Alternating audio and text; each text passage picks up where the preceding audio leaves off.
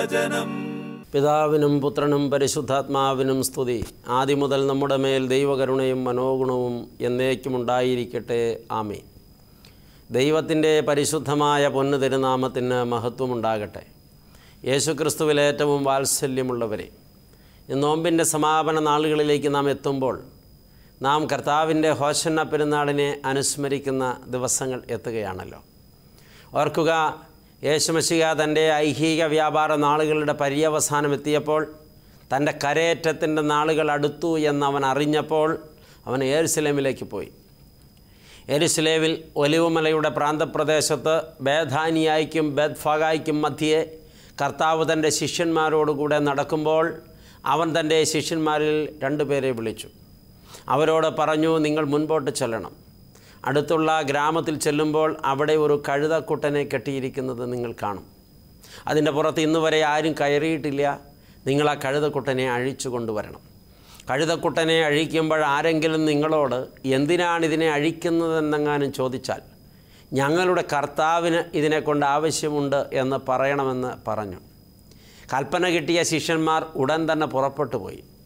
കൽപ്പന പോലെ ചെന്നപ്പോൾ ഗ്രാമാതിർത്തിയിൽ ഒരു കെട്ടപ്പെട്ട കഴുതക്കുട്ടനെ കണ്ടു. അതിനെ കെട്ടിയിട്ടിരിക്കുകയായിരുന്നു.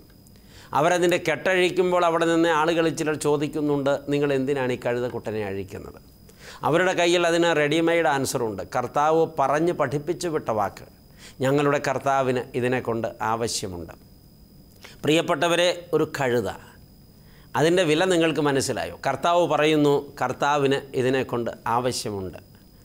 ഇന്ന് നാം നമ്മുടെ ജീവിതത്തെ ഈ കഴുതയുമായി ബന്ധപ്പെടുത്തിയൊക്കെ ഒന്ന് പരിശോധിച്ച് നോക്കിയാൽ, ഒരു കഴുതയോളം താഴുവാനോ കഴുതയാകുവാനോ ഒക്കെ മനസ്സുള്ളവരാണ് നമ്മളെങ്കിൽ, അഹങ്കാരം വെടിയാനും താഴ്മ ധരിക്കാനുമൊക്കെ മനസ്സുള്ളവരാണ് നമ്മളെങ്കിൽ, കർത്താവ് ഇന്നും ആ വാക്ക് ആവർത്തിച്ചു കൊണ്ടാണ് ഇരിക്കുന്നത്. എനിക്ക് ഇതിനെക്കൊണ്ട് ആവശ്യമുണ്ട്. കുതിരയെക്കൊണ്ട് കർത്താവിന് ആവശ്യമൊന്നുമില്ല. കുതിരകളെ കർത്താവിന് വേണ്ട. സിംഹങ്ങളെ കർത്താവിന് ആവശ്യമില്ല. അതിനെ കർത്താവിന് വേണ്ട. കടുവകളെ കർത്താവിന് വേണ്ട. അതിനെയും കർത്താവ് ആവശ്യപ്പെടുന്നില്ല. പക്ഷേ കഴുതയെ കർത്താവിന് വേണം. ഇന്ന് നമ്മളൊക്കെ പ്രിയപ്പെട്ടവരെ പലപ്പോഴും സിംഹങ്ങളാകാൻ ഇഷ്ടപ്പെടുന്നവരോ കടുവകളാകാൻ ഇഷ്ടപ്പെടുന്നവരോ കുതിരകളാകാൻ ഇഷ്ടപ്പെടുന്നവരോ ഒക്കെയാണ്. എന്നാൽ ഇതാ കർത്താവിന് ആവശ്യം കഴുതകളെയാണ്. നമ്മൾ അനേകം പേരെ കഴുതകളാക്കാറുണ്ട്, കഴുത കളിപ്പിക്കാറുണ്ട്, കഴുതയെന്ന് വിളിക്കാറുണ്ട്, മാറ്റി നിർത്താറുണ്ട്, നിന്ദിക്കാറുണ്ട്, പരിഹസിക്കാറുണ്ട്. ഇങ്ങനെ ആരെങ്കിലും നമ്മളോട് പെരുമാറുമ്പോൾ നമ്മൾ ഒട്ടും സഹിക്കാറില്ല എന്നുള്ളതൊരു സത്യമാണ്. മറ്റുള്ളവരെ കഴുതകളാക്കാൻ നമുക്ക് താല്പര്യമുണ്ട് എന്നുള്ളതും സത്യമാണ്. എന്നാൽ ആരെങ്കിലുമൊക്കെ നിന്ദിച്ചും പരിഹസിച്ചും കഴുതയെന്ന് വിളിച്ചും കളിയാക്കിയിട്ടുള്ളവരാരെങ്കിലും ഇത് കേൾക്കുന്നുണ്ടെങ്കിൽ ഉള്ളിലറിയുക, അവരെ ആരെയും കർത്താവിന് വേണ്ട, പക്ഷെ നിന്നെ വേണം. ആളുകളെ കഴുതയെന്ന് വിളിച്ച് നിന്ദിച്ച് പരിഹസിച്ച് മാറ്റി നിർത്തിയിട്ടുള്ളവർ ഓർക്കുക, നിന്നെ കർത്താവിന് വേണ്ട, പക്ഷേ നീ മാറ്റി നിർത്തിയ കഴുതയെ കർത്താവിന് വേണം. കർത്താവ് എന്നും ഇങ്ങനെയുള്ള ചിന്താഗതിക്കാരനാണ്. സമൂഹത്തിൽ എന്തെങ്കിലുമൊക്കെ കുറവുള്ളവരെ, കഴിവുകെട്ടവരെ കർത്താവ് വ്യക്തമായി വ്യക്തിപരമായി തിരഞ്ഞെടുത്ത് തൻ്റെ അതിശ്രേഷ്ഠമായ പദ്ധതികൾക്ക് വേണ്ടി ഉപയോഗിക്കും.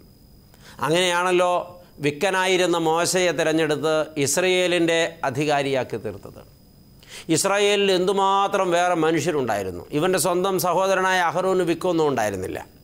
ശിഷ്യനായി പിന്നീട് വന്ന യോശുവായ്ക്ക് വിക്കൊന്നും ഉണ്ടായിരുന്നില്ല.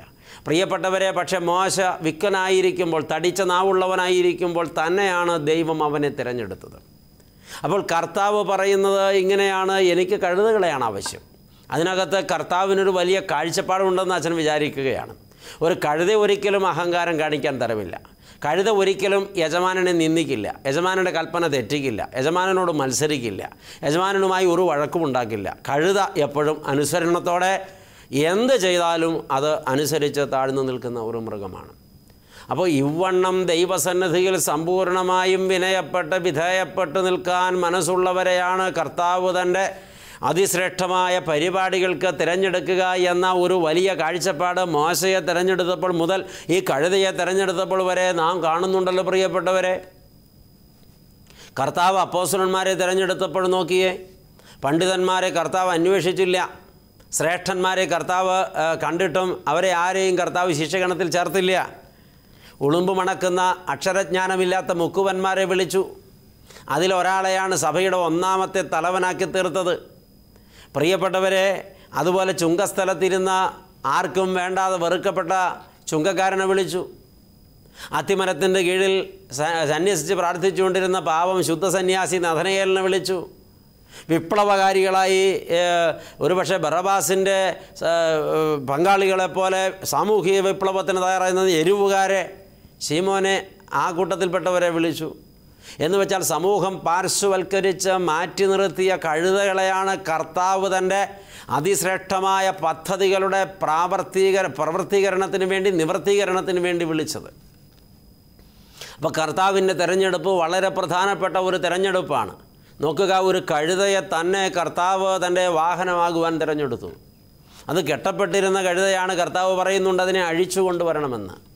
ബന്ധിക്കപ്പെട്ട് കിടക്കുന്നതിന് വിമോചനം കൊടുത്തിട്ടാണ് കർത്താവ് തനിക്ക് വേണ്ടി അതിനെ ഉപയോഗിക്കുന്നത്. ഒരുപക്ഷെ പിശാച് പലയിടങ്ങളിലായി പല കാരണങ്ങൾ കൊണ്ട് കെട്ടിയിട്ടിരിക്കുന്ന ചിലരെ കർത്താവ് തൻ്റെ കാരുണ്യാതിരേകത്താൽ അഴിച്ചു വിടർത്തി തൻ്റെ പദ്ധതികൾക്ക് വേണ്ടി സ്വാതന്ത്ര്യത്തോടെ ഉപയോഗിക്കാനായിട്ട് തീരുമാനിക്കുന്നുണ്ട്.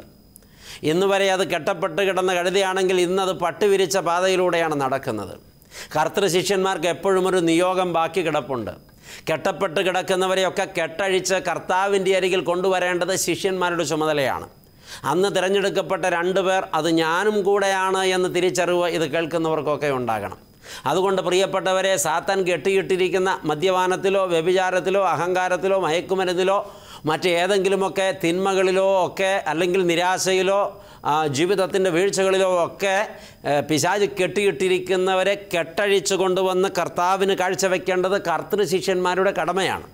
അവരത് ചെയ്യുമ്പോൾ കർത്താവ് അവരുടെ മേൽ വാഹനമേറും. അതാണ് ഹോസന്ന തരുന്ന വലിയ ഒരു സന്ദേശം. പ്രിയപ്പെട്ടവരെ, ഈ കഴുതയെ കൊണ്ടുവന്ന് കർത്താവ് ഉപയോഗിക്കുകയാണ്. നമ്മളൊക്കെ തിരിച്ചറിയണം പ്രിയപ്പെട്ടവരെ, കർത്താവിൻ്റെ തിരഞ്ഞെടുപ്പ് എന്നും കഴുത എന്ന നിലയിൽ നിൽക്കുന്നവരെയാണ്. നമ്മിൽ പലരെയും കർത്താവ് ഇതുവരെ തിരഞ്ഞെടുത്തിട്ടില്ലെങ്കിൽ എൻ്റെ അഹന്ത ഇന്ന് വരെ ശമിച്ചിട്ടില്ലാത്തത് കൊണ്ടാണെന്ന് തിരിച്ചറിവുണ്ടാകണം. ഞാൻ ദൈവത്തിന് പ്രാപ്യനാകുവോളം താഴണം, ഒരു കഴുതയോളം ഞാൻ താഴണം. അപ്പോൾ എൻ്റെ കർത്താവ് എന്നെ തിരഞ്ഞെടുക്കും. ഓർക്കണം പ്രിയപ്പെട്ടവരെ, ഇനി ഈ കഴുതയുമായി ബന്ധപ്പെട്ട വേറൊരു കാര്യം ചിന്തിച്ചാൽ, സാധാരണ രാജാക്കന്മാർ അവരുടെ രാജകീയ എഴുന്നള്ളത്ത് ജൈത്രയാത്ര നടത്തുന്നത് കുതിരപ്പുറത്താണ്. പ്രതാപത്തിൻ്റെ പ്രതീകമായ കുതിരകളെ രാജകീയ എഴുന്നള്ളത്തിന് രാജാക്കന്മാർ തിരഞ്ഞെടുക്കുമ്പോൾ രാജാക്കന്മാരുടെ രാജാവ് തൻ്റെ രാജകീയ എഴുന്നള്ളത്തിന് തിരഞ്ഞെടുത്തതൊരു കഴുതയെയാണ്. ഈ കഴുതപ്പുറത്ത് രാജാക്കന്മാർ ചില സഞ്ചാരങ്ങളൊക്കെ നടത്താറുണ്ട്. ചരിത്രം പരിശോധിച്ചാൽ അതറിയാം. കഴുതപ്പുറത്ത് രാജാവ് പോകുന്നത് സമാധാന ഉടമ്പടി ഒപ്പുവയ്ക്കാനാണ്. ഈ രാജാവ് സമാധാന പ്രഭുവാണ്. നമ്മുടെ രാജാവ് സമാധാന പ്രഭുവാണ്. ഈ കഴുതപ്പുറത്തുള്ള യാത്ര അങ്ങനെ ഒരു അടയാളപ്പെടുത്തൽ നമുക്ക് തരുന്നുണ്ട്. ഓർക്കുക, ഞാൻ ഒരു യുദ്ധം ജയിക്കാൻ വേണ്ടി ശത്രുക്കളെ കൊല്ലുന്ന രാജാവല്ല, യുദ്ധം ജയിക്കാൻ വേണ്ടി സമാധാന ഉടമ്പടിക്ക് തയ്യാറാകുന്ന രാജാവാണ്.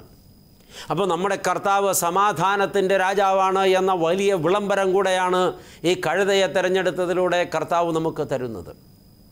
പ്രിയപ്പെട്ടവരെ, ഇതൊക്കെ നമ്മുടെ ജീവിതത്തിലേക്കൊന്ന് പകർത്തിയെടുക്കാനുള്ള മനസ്സും കൂടെ നമുക്കുണ്ടാകണം. നമ്മളൊക്കെ തിരഞ്ഞെടുപ്പ് നടത്തുമ്പോൾ പ്രിയപ്പെട്ടവരെ, ഒരു ജോലിക്ക് ആളെ തിരഞ്ഞെടുക്കുമ്പോൾ, അതുമല്ലെങ്കിൽ നമ്മുടെ കുഞ്ഞുങ്ങളെ ചേർക്കാൻ ഒരു സ്കൂൾ തിരഞ്ഞെടുക്കുമ്പോൾ, അതുമല്ലെങ്കിൽ ജോലി ചെയ്യാനൊരു സ്ഥാപനം തിരഞ്ഞെടുക്കുമ്പോൾ നമ്മൾ ഒരുപാട് കണക്ക് കൂട്ടും. ഏറ്റവും നല്ലത്, ഏറ്റവും യോഗ്യമായത്, ഏറ്റവും ശ്രേഷ്ഠമായതൊക്കെയാണ് നമ്മുടെ തിരഞ്ഞെടുപ്പ്. മനുഷ്യൻ എപ്പോഴും നല്ലത് മാത്രം തിരഞ്ഞെടുക്കും. എന്താ കാരണമെന്ന് വെച്ചാൽ, മനുഷ്യൻ പുറമേ ഉള്ളതൊക്കെയാണ് നോക്കിക്കാണാൻ ശ്രമിക്കുന്നത്. പുറമേ കാണുമ്പോൾ നല്ലത് എന്ന് തോന്നുന്നതാണ് മനുഷ്യൻ തിരഞ്ഞെടുക്കുന്നത്. പക്ഷേ ദൈവം തിരഞ്ഞെടുക്കുന്നത് പുറമേ നല്ലതാകണമെന്നില്ല, അകമേ പരിശോധിക്കും. അകമേ നല്ലതാണെങ്കിൽ അതിനെ തിരഞ്ഞെടുക്കാനാണ് ദൈവത്തിന് ഇഷ്ടം. പ്രിയപ്പെട്ടവരെ, നമ്മളൊക്കെ ദൈവത്തിൻ്റെ തിരഞ്ഞെടുപ്പിൽ അവഗണിക്കപ്പെടുന്നുണ്ടെങ്കിൽ, പുറമേ മോടിയുണ്ടെങ്കിലും അകമേ ദൈവത്തിന് പ്രിയപ്പെടാനുള്ളതൊന്നുമില്ല. നമ്മളാൽ തള്ളപ്പെട്ട ചിലരെയെങ്കിലും ദൈവം തിരഞ്ഞെടുത്ത് ഉന്നതങ്ങളിൽ ഇരുത്തിയിട്ടുണ്ടെങ്കിൽ, പുറമേ ഒന്നും അവകാശപ്പെടാനില്ലെങ്കിലും അകമേ അവരിൽ ദൈവത്തിന് പ്രസാദകരമായ ചിലതുണ്ട്. അതുകൊണ്ടാണ് ദൈവം അങ്ങനെ തിരഞ്ഞെടുപ്പ് നടത്തുന്നത് എന്ന് നാം തിരിച്ചറിയണം. ഓർക്കുക, അവൻ സമാധാനത്തിൻ്റെ രാജാവാണ്. സമാധാനമാണ് അവൻ്റെ ഏക ചർച്ചാ വിഷയം. അവൻ ഈ ലോകത്തിന് കൊടുക്കാൻ ഇച്ഛിച്ചത് സമാധാനമാണ്. ഈ ലോകത്തിന്ന് നഷ്ടപ്പെട്ടു പോയിരിക്കുന്നതും സമാധാനമാണ്. പ്രിയപ്പെട്ടവർ, ലോകം മുഴുവൻ സംഘർഷത്തിലാണ്. എവിടെയും യുദ്ധസമാന സാഹചര്യങ്ങളാണ്. മനുഷ്യൻ്റെ മനസ്സുകളിലെല്ലാം ഇപ്പോൾ യുദ്ധം നടക്കുകയാണ്. കുടുംബങ്ങളിൽ ഭാര്യയും ഭർത്താവും തമ്മിൽ യുദ്ധം നടക്കുകയാണ്. പ്രിയപ്പെട്ടവരെ, അയൽക്കാരനും തമ്മിൽ യുദ്ധം നടക്കുകയാണ്. മതങ്ങൾ തമ്മിൽ യുദ്ധം നടക്കുകയാണ്. സമുദായങ്ങൾ തമ്മിൽ യുദ്ധം നടക്കുകയാണ്. ഗോത്രങ്ങൾ തമ്മിൽ യുദ്ധം നടക്കുകയാണ്. വർഗ്ഗങ്ങൾ തമ്മിൽ യുദ്ധം നടക്കുകയാണ്. സർക്കാരും ജനവും തമ്മിൽ യുദ്ധം നടക്കുകയാണ്. നാഗാപോരാളികൾ നാഗാലാൻഡിൽ യുദ്ധം നടത്തുകയാണ്. പ്രിയപ്പെട്ട നസ്രേറ്റുകാർ അവിടെയും ഇവിടെയും യുദ്ധം നടത്തുകയാണ്. മാവോവാദികൾ ഒളിഞ്ഞും പാത്തും യുദ്ധം നടത്തുകയാണ്. പ്രിയപ്പെട്ടവരെ, രാജ്യങ്ങളോട് യുദ്ധം ചെയ്യുകയാണ്. ലോകത്ത് ഇന്ന് സമ്പദ് വ്യവസ്ഥയുടെ 60% പണം സകല ലോക രാജ്യങ്ങളും നീക്കിവെക്കുന്നത് ആയുധ നിർമ്മാണത്തിനും രാജ്യരക്ഷയ്ക്കുമാണ്. എല്ലാവർക്കും എല്ലാവരെയും പേടിയാണ്. എല്ലാവരെയും കൊന്നൊടുക്കാൻ ശ്രമിക്കുകയാണ്. സമാധാനമാണ് നമ്മുടെ രാജാവിൻ്റെ ആയുധം. ശത്രുവിനെ കൊന്നിട്ട് ശത്രുത്വം അവസാനിപ്പിക്കാനല്ല നമ്മുടെ രാജാവ് ശ്രമിച്ചത്. ശത്രുവിന് വേണ്ടി മരിച്ചിട്ട് ശത്രുവിനെ മിത്രമാക്കിക്കൊണ്ട് എന്നേക്കുമായിട്ട് ശത്രുത്വം അവസാനിപ്പിക്കുന്ന സിദ്ധാന്തം. അത് മനസ്സിലാകണമെങ്കിൽ ക്രിസ്തുവിനെ മനസ്സിലാകണം. ക്രിസ്തുവിനെ മനസ്സിലായവനാണ് ക്രിസ്തുവിനെ അറിഞ്ഞ ക്രിസ്ത്യാനി. അതിന് ഒരുപക്ഷെ മാമോദീസ മുങ്ങണം നിർബന്ധമൊന്നുമില്ല. ക്രിസ്തുവിനെ നന്നായിട്ട് അറിഞ്ഞ മാമോദീസ മുങ്ങാത്ത മനുഷ്യരും ഉണ്ടായിരുന്നു. പ്രിയപ്പെട്ടവരെ, ക്രിസ്തുവിനെ അറിയണം. ക്രിസ്തുവിൻ്റെ ശൈലി അല്ലെങ്കിൽ യുദ്ധരീതി മനസ്സിലാക്കണമെങ്കിൽ പ്രിയപ്പെട്ടവരെ, ശത്രുവിനെ എത്ര കൊന്നൊടുക്കിയാലും ശത്രുത്വം തീരാത്തിടത്തോളം ശത്രുത അവസാനിക്കില്ല. ശത്രുവെ കൊല്ലുമ്പോൾ ഓരോ തുള്ളി ചോരയിൽ നിന്നും 1000 പേർ ഉയരുന്നു എന്ന ആ മുദ്രാവാക്യമാണ് ഓർമ്മ വരുന്നത്. എന്താ കാരണം? ശത്രുവിനെ കൊല്ലുമ്പോഴും പ്രിയപ്പെട്ടവരെ ശത്രുത്വം ഇരട്ടിയായി വർദ്ധിക്കുകയാണ്. ഒരിക്കലും കൊന്നൊടുക്കി ശത്രുത്വം അവസാനിപ്പിക്കാൻ കഴിയില്ല. പിന്നെ കർത്താവ് ചെയ്തതാണ് ശരിയായ യുദ്ധമുറ. ശത്രു മരിക്കരുത്, ശത്രു ജയിക്കണം. ശത്രു ജയിക്കാൻ വേണ്ടി ഞാൻ മരിക്കണം. എൻ്റെ മരണത്താൽ എൻ്റെ ശത്രുവിന് ജയമുണ്ടാകുമ്പോൾ ശത്രുത്വം വെടിഞ്ഞെൻ്റെ മിത്രമായി തീരുമെന്ന സിദ്ധാന്തം. ഒരുപക്ഷെ ലോകത്ത് ബുദ്ധിമാന്മാരെന്നൊക്കെ പറയുന്ന മനുഷ്യർ ചോദിക്കും, അത് എന്നാ സിദ്ധാന്തമാണ്? അതെവിടെയെങ്കിലും പ്രാവർത്തികമാകുമോ? ആയിരിക്കുന്നു. അതാണ് ക്രിസ്തു. പ്രിയപ്പെട്ടവരെ, ഇവണ്ണം ഒരു സിദ്ധാന്തം ലോകത്തിന് കാഴ്ചവെച്ച സമാധാനത്തിൻ്റെ രാജാവാണ് കർത്താവ്. അപ്പോൾ അവൻ സമാധാനത്തിൻ്റെ രാജാവാണ്. മറ്റൊരു കാര്യം കൂടെ തിരിച്ചറിയണം, അവൻ അഹങ്കാരിയല്ല, വിനയാന്വിതനായ രാജാവാണ്. അതുകൊണ്ടാണൊരു പാവം പിടിച്ച കഴുതപ്പുറത്ത് അവൻ യാത്ര ചെയ്യാൻ തയ്യാറായത്. പ്രിയപ്പെട്ടവരെ, ഈ സാധാരണ കഴുത വിഴുപ്പ് ചുമക്കുന്ന മൃഗമാണ്. അതിൻ്റെ പുറത്ത് കെട്ടിവയ്ക്കുന്നതൊക്കെ ചീത്ത സാധനങ്ങളാണ്. എന്നാൽ ആ മൃഗത്തിൻ്റെ പുറത്ത് കയറിയിരിക്കാൻ മാത്രം അവൻ വിനയപ്പെട്ടു. അപ്പോൾ താഴ്മയാണ് ഈ രാജാവിൻ്റെ മറ്റൊരു പ്രത്യേകത. ഭരിക്കുകയല്ല, ശുശ്രൂഷിക്കുകയാണ് എൻ്റെ ഭരണരീതി അല്ലെങ്കിൽ എൻ്റെ രാജ്യത്തിൻ്റെ നീതി എന്ന് പ്രഖ്യാപിച്ചവനാണ് യേശുക്രിസ്തു. അവൻ ആരെയും അടക്കി ഭരിച്ചിട്ടില്ല. എല്ലാവരെയും ശുശ്രൂഷിച്ചുകൊണ്ടാണ് തൻ്റെ ചുറ്റും അവൻ അണിനിരത്തിയത്. അപ്പോൾ ശുശ്രൂഷ കൊണ്ട് ചരിത്രമെഴുതിയ രാജാവാണവൻ. വിനയമാണ് ഈ ഹോസന്ന നമ്മെ പഠിപ്പിക്കുന്ന മറ്റൊരു ചിത്രം. വിനയപ്പെടുക.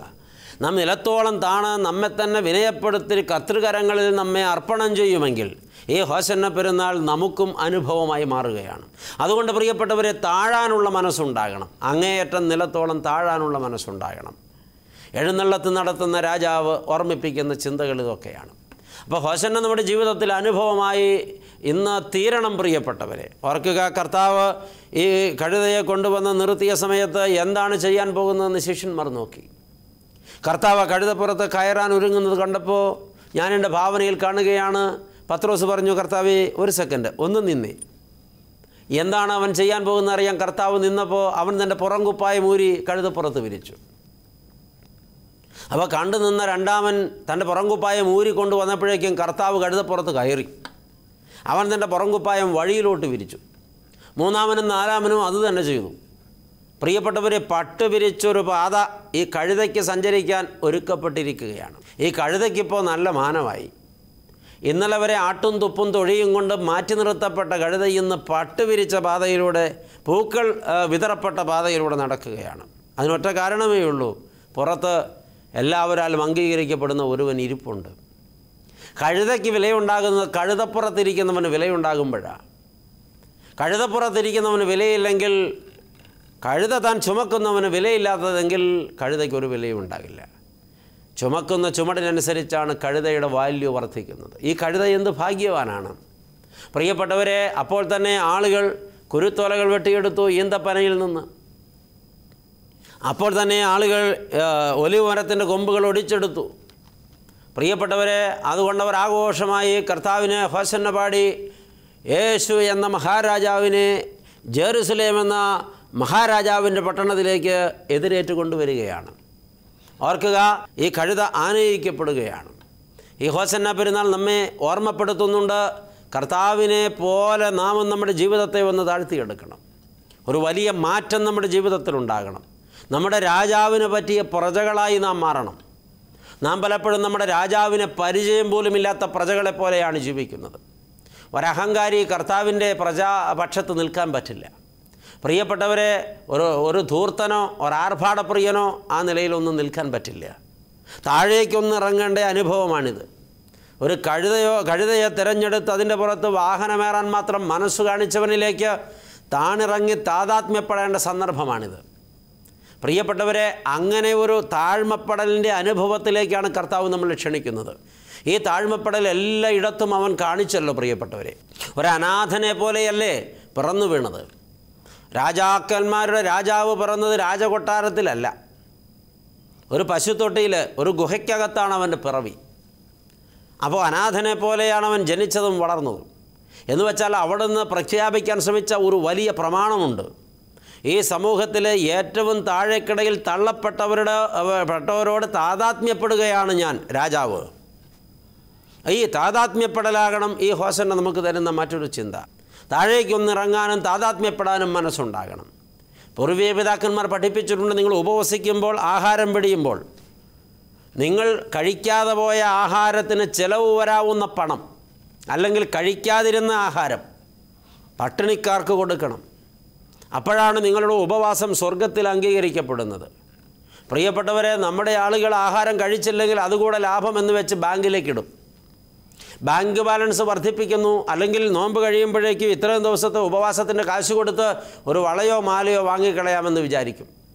ഇതൊന്നുമല്ല പ്രിയപ്പെട്ടവരെ ചെയ്യേണ്ടത്. സാധുക്കളിലേക്ക് നാം ചെല്ലണം. എവിടെയാണോ കർത്താവിനെ ആവശ്യമുള്ളത് അവിടേക്ക് നാം ചെല്ലണം. എവിടെയാണോ കർത്താവിനെ കൊടുക്കേണ്ടത് അവിടേക്ക് നാം ഇറങ്ങിച്ചൊല്ലണം. അങ്ങനെയൊക്കെ ചെയ്യുമ്പോഴാണ് നമ്മുടെ രാജാവിനെ പറ്റിയ പ്രജകളായി നാം മാറുന്നത്. ഈ നിലകളിലേക്ക് നമ്മുടെ ജീവിതത്തെ ഒന്ന് രൂപപ്പെടുത്തി മാറ്റിയെടുക്കുമ്പോഴാണ് നമുക്ക് ആത്മീയമായ അനുഭവത്തിൽ ഹോസന്നെ ആചരിപ്പാൻ കഴിയുന്നത്. പ്രിയപ്പെട്ടവരെ, കർത്താവ് എന്ന മഹാരാജാവിൻ്റെ സ്വഭാവം നമ്മുടെ സ്വഭാവത്തോട് ചേർത്ത് വയ്ക്കാൻ കഴിയണം. ഈ കഴുത നമ്മളോടൊരു കാര്യം ഒടുവിൽ പറയുന്നുണ്ട്, നിങ്ങൾ കർത്താവിനെ പോലെ ആകാൻ ശ്രമിക്കുക. ഈ രാജാവിനെ പോലെ സമാധാനത്തിൻ്റെ വക്താക്കളാവുക. ഈ രാജാവിനെ പോലെ അഹന്ത വെടിഞ്ഞ് താഴുക. ഈ രാജാവിനെ പറ്റിയ പ്രജകളായി വിനയപ്പെടുക. ഈ രാജാവിൻ്റെ പ്രജകളായി നിങ്ങൾ നിങ്ങളെ തന്നെ വിളംബരം ചെയ്യുക. ഇനി ഇതിനൊന്നും പറ്റിയില്ലെങ്കിൽ പൊന്നു പ്രിയപ്പെട്ടവരെ, ഒരു കഴുതയാകാനെങ്കിലും നിങ്ങൾ ശ്രമിക്കുക. ഇതാണ് കഴുത നമ്മളോട് അവസാനം പറഞ്ഞു വയ്ക്കുന്നത്. നിങ്ങൾക്ക് കർത്താവാകാൻ പറ്റിയില്ലെങ്കിൽ വേണ്ട, നിങ്ങളൊരു കഴുതയെങ്കിലും ആവുക. എന്നിട്ട് മുതുകിൽ കർത്താവിനെ കയറ്റുക. എന്നിട്ട് ഈ ഭൂമിയിലൂടെ കർത്താവിനെ ചുമക്കുന്ന കഴുതയായി സഞ്ചരിക്കുക. അത് മതി ഭാഗ്യം. അത് നിങ്ങളുടെ ജീവിതത്തെ ധന്യമാക്കും. കർത്താവാകാൻ ഒത്തില്ലെങ്കിൽ കഴുതയെങ്കിലും ആവുക എന്ന ഒരു ചിന്ത ഈ ഹോസന്ന പെരുന്നാൾ നമ്മുടെ ഉള്ളിൽ ഉറപ്പിക്കട്ടെ. പ്രിയപ്പെട്ടവരെ, ഹോസന്ന കഴിഞ്ഞാൽ പിന്നെ നമ്മൾ പോകുന്നത് കർത്താവിൻ്റെ പെസഹായാഗത്തിലേക്കാണ്. എത്ര മനോഹരമായൊരു പങ്കിടലായിരുന്നു അത്. പ്രിയപ്പെട്ടവരെ, ഏദൻ പ്രദേശത്തിൽ വെച്ച് നിഷേധിക്കപ്പെട്ട ആ ജീവവൃക്ഷത്തിൻ്റെ കനിയായവൻ സാക്ഷാൽ യേശുക്രിസ്തു തൻ്റെ ശരീരരക്തങ്ങളായി അത് ശിഷ്യന്മാർക്ക് പകുത്തു കൊടുക്കുകയാണ്. പെസഹ എന്ന വാക്കിൻ്റെ അർത്ഥം കടന്നുപോക്ക് എന്നാണ്. അത് ഇസ്രായേൽ മക്കൾ അടിമ വീടായ മിസ്രൈമിൽ നിന്ന് അവരുടെ സ്വന്തം വീടായ കനാനിലേക്ക് കടന്നു പോകുന്നതിൻ്റെ ഓർമ്മയാണ്. സംഹാരകൻ്റെ വാളിൽ നിന്ന് രക്ഷപ്പെട്ടവർ കടന്നു പോകുന്നതിൻ്റെ ഓർമ്മയാണ്. അവർ ചെങ്കടൽ പിളർന്ന് അതിനുള്ളിലൂടെ കടന്നു പോകുന്നതിൻ്റെ ഓർമ്മയാണ്. പെസഹ ഒരു വിടുതലിൻ്റെ പെരുന്നാളാണ്. ഓർക്കുക, അടിമത്വത്തിൽ നിന്ന് സ്വാതന്ത്ര്യത്തിലേക്കുള്ള കടന്നുപോക്ക്, അന്ധകാരത്തിൽ നിന്ന് പ്രകാശത്തിലേക്കുള്ള കടന്നുപോക്ക്, അന്യ വീട്ടിൽ നിന്ന് സ്വന്തം വീട്ടിലേക്കുള്ള കടന്നുപോക്ക്, ഭൗമലോകത്ത് നിന്ന് നിത്യാനന്ദത്തിലേക്കുള്ള കടന്നുപോക്ക്. ഇതാണ് പെസഹ നമ്മെ ഓർമ്മിപ്പിക്കുന്നത്. ഈ പെസഹായിൽ വളരെ മനോഹരമായ മറ്റൊരു ചിന്ത കർത്താവ് ചേർത്ത് വയ്ക്കുന്നുണ്ട്. ഓർക്കണം പ്രിയപ്പെട്ടവരെ, പെസഹായാഗത്തിൻ്റെ മധ്യഭാഗത്ത് കർത്താവ് വിരുന്ന് മേശ വിട്ട് എഴുന്നേറ്റു. തൻ്റെ പുറം കുപ്പായം ഊരി മാറ്റി പുറംകുപ്പായം ആഢ്യത്വത്തിൻ്റെയും അഹങ്കാരത്തിൻ്റെയും ഒക്കെ അടയാളപ്പെടുത്തലായിട്ട് വേണമെങ്കിൽ നമുക്ക് പറയാം. മോടിയുള്ള പുറംകുപ്പായം വിലപിടിപ്പുള്ളതാണ്. അതിട്ടുകൊണ്ട് ഒരാൾക്ക് നിലത്ത് മുട്ടുമടക്കിയിരിക്കാൻ പ്രയാസമാണ്. അതുകൊണ്ടാണ് ആ മോടിയുള്ള പുറംകുപ്പായം കർത്താവ് ഊരി മാറ്റിയത്. മോടിയും ആർഭാടവും അഹന്തയും മാറ്റിയല്ലാതെ തലകുനിക്കാനും താഴാനും മുട്ടുമടക്കാനും കഴിയില്ല. കർത്താവ് ഇതെല്ലാം ഊരി മാറ്റിയിട്ട് പാത്രത്തിൽ വെള്ളമെടുത്ത് ശിഷ്യന്മാരുടെ കാൽക്കൽ മുട്ടുകുത്തി. ഈ രാജാവ് വീണ്ടും പറയുന്നു, ഞാൻ ശുശ്രൂഷിക്കപ്പെടാൻ വന്ന രാജാവല്ല, ശുശ്രൂഷിപ്പാനും അനേകർക്ക് വേണ്ടി എൻ്റെ ജീവനെ മറുവിലയായി കൊടുപ്പാനും വന്ന രാജാവാണ്. ഈ ലോകത്ത് വേറെ ഏതെങ്കിലും ഒരു രാജാവ് തൻ്റെ ശിഷ്യന്മാരുടെ പാദം കഴുകിയിട്ടുണ്ടാകുമോ? ഏതെങ്കിലും ഒരു ഗുരു ചെയ്തിട്ടുണ്ടാകുമോ? ഒരിക്കലും തരമില്ല. പ്രിയപ്പെട്ടവരെ, ഒരിക്കലും തരമില്ല. ഇനി സംഭവിക്കുമെന്നും വിചാരിക്കേണ്ട. ഈ ഗുരു സത്യമായിട്ടും തൻ്റെ ശിഷ്യന്മാരുടെ പാദം കഴുകി ചുംബിച്ചു. അവൻ അവരോട് പറഞ്ഞു വെച്ചത് ഇതാണ്, നിങ്ങളും ചെയ്യേണ്ടത് ഇത് തന്നെയാണ്. നിങ്ങളാൽ ശുശ്രൂഷിക്കപ്പെടണം, നിങ്ങളാൽ ആരും ഭരിക്കപ്പെടരുത്. നിങ്ങളെല്ലാവർക്കും പ്രാപ്യരാകണം, അവരുടെ പാദത്തിങ്കൽ നിങ്ങളുണ്ടാകണം. അവർക്ക് എന്താണോ വേണ്ടത് അത് നിങ്ങൾ അവർക്ക് കൊടുക്കണം. പ്രിയപ്പെട്ടവരെ, കർത്തൃശിഷ്യന്മാരെന്ന് സ്വയം അഭിമാനിക്കുന്ന നമ്മളൊക്കെ ലോകത്തിന് മുമ്പിൽ ഇപ്രകാരം നമ്മളെ വിളംബരം ചെയ്യേണ്ടവരാണ്. അല്ലെങ്കിൽ നാം പരാജിതരായി പോകുമെന്ന് തിരിച്ചറിയണം. ഓർക്കുക പ്രിയപ്പെട്ടവരെ, ഇവണ്ണം കർത്താവിൻ്റെ മുമ്പിൽ സമർപ്പിതരായി നാം മാറണം.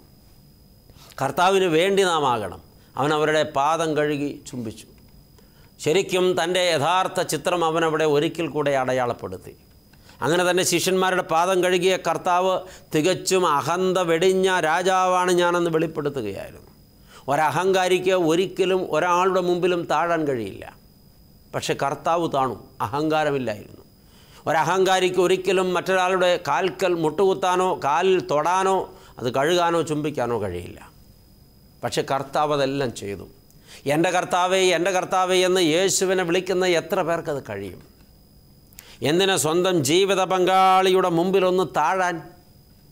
സാരമില്ല, പോട്ടെ, എന്നോട് ക്ഷമിക്കുക എന്നൊന്ന് പറയാൻ? എനിക്കൊരു തെറ്റ് പറ്റിപ്പോയി, ഞാൻ അരുതാത്ത ചില വാക്കുകൾ പറഞ്ഞുപോയി, ഞാൻ അങ്ങനെ ചെയ്യാൻ പാടില്ലായിരുന്നു, ഞാൻ അപ്പോഴങ്ങനെ പറയാൻ പാടില്ലായിരുന്നു, ഞാൻ ഈ കാര്യം ഇങ്ങനെ ആലോചന കൂടാതെ ചെയ്യാൻ പാടില്ലായിരുന്നു, എന്നോട് ക്ഷമിക്കണമെന്ന് എത്ര ഭാര്യമാർക്ക് ഭർത്താക്കന്മാരോട്, എത്ര ഭർത്താക്കന്മാർക്ക് ഭാര്യമാരോട് പറയാൻ കഴിയുന്നുണ്ട്? ക്രിസ്തു എവിടെയാണ്? നമ്മളെവിടെയാണ്? നമ്മുടെ രാജാവുമായിട്ട് നമ്മുടെ ബന്ധം എന്താണ് പ്രിയപ്പെട്ടവരെ? അഹങ്കാരം കൊണ്ട് നമ്മൾ അന്ധത പിടിപെട്ടവരായി മാറിയിരിക്കുകയാണ്. നമുക്ക് നമ്മുടെ രാജാവുമായിട്ടൊരു ബന്ധവുമില്ലാത്ത നിലയിലാണ് നമ്മുടെ പ്രയാണം.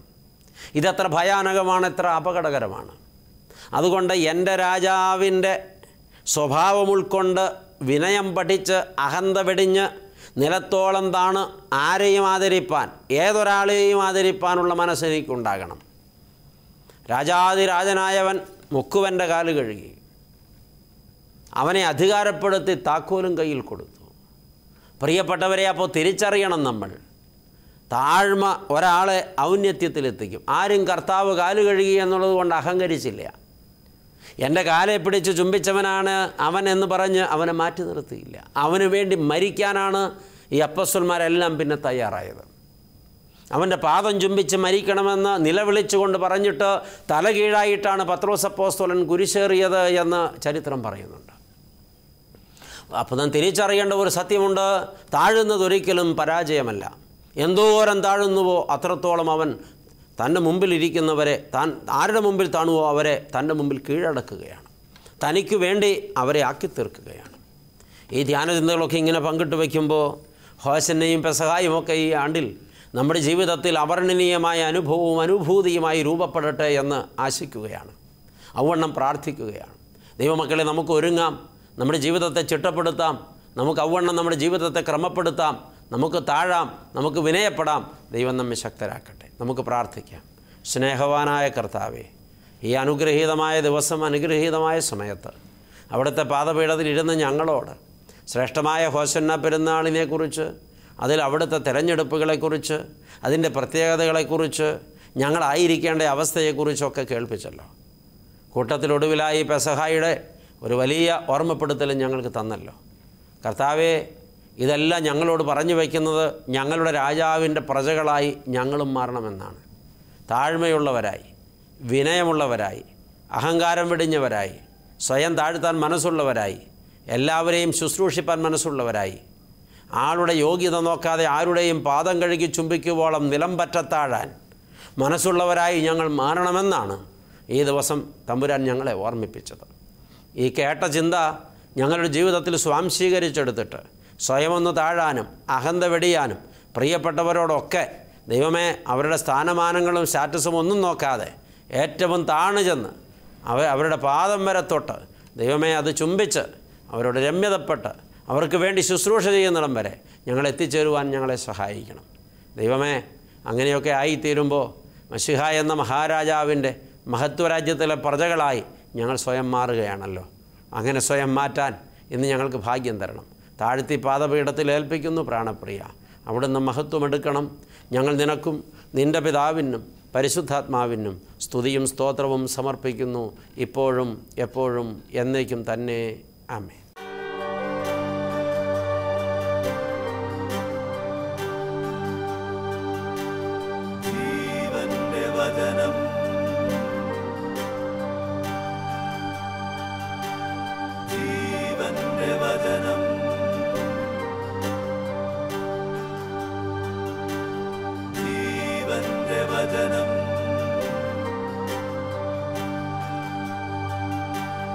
ജീവന്റെ വചനം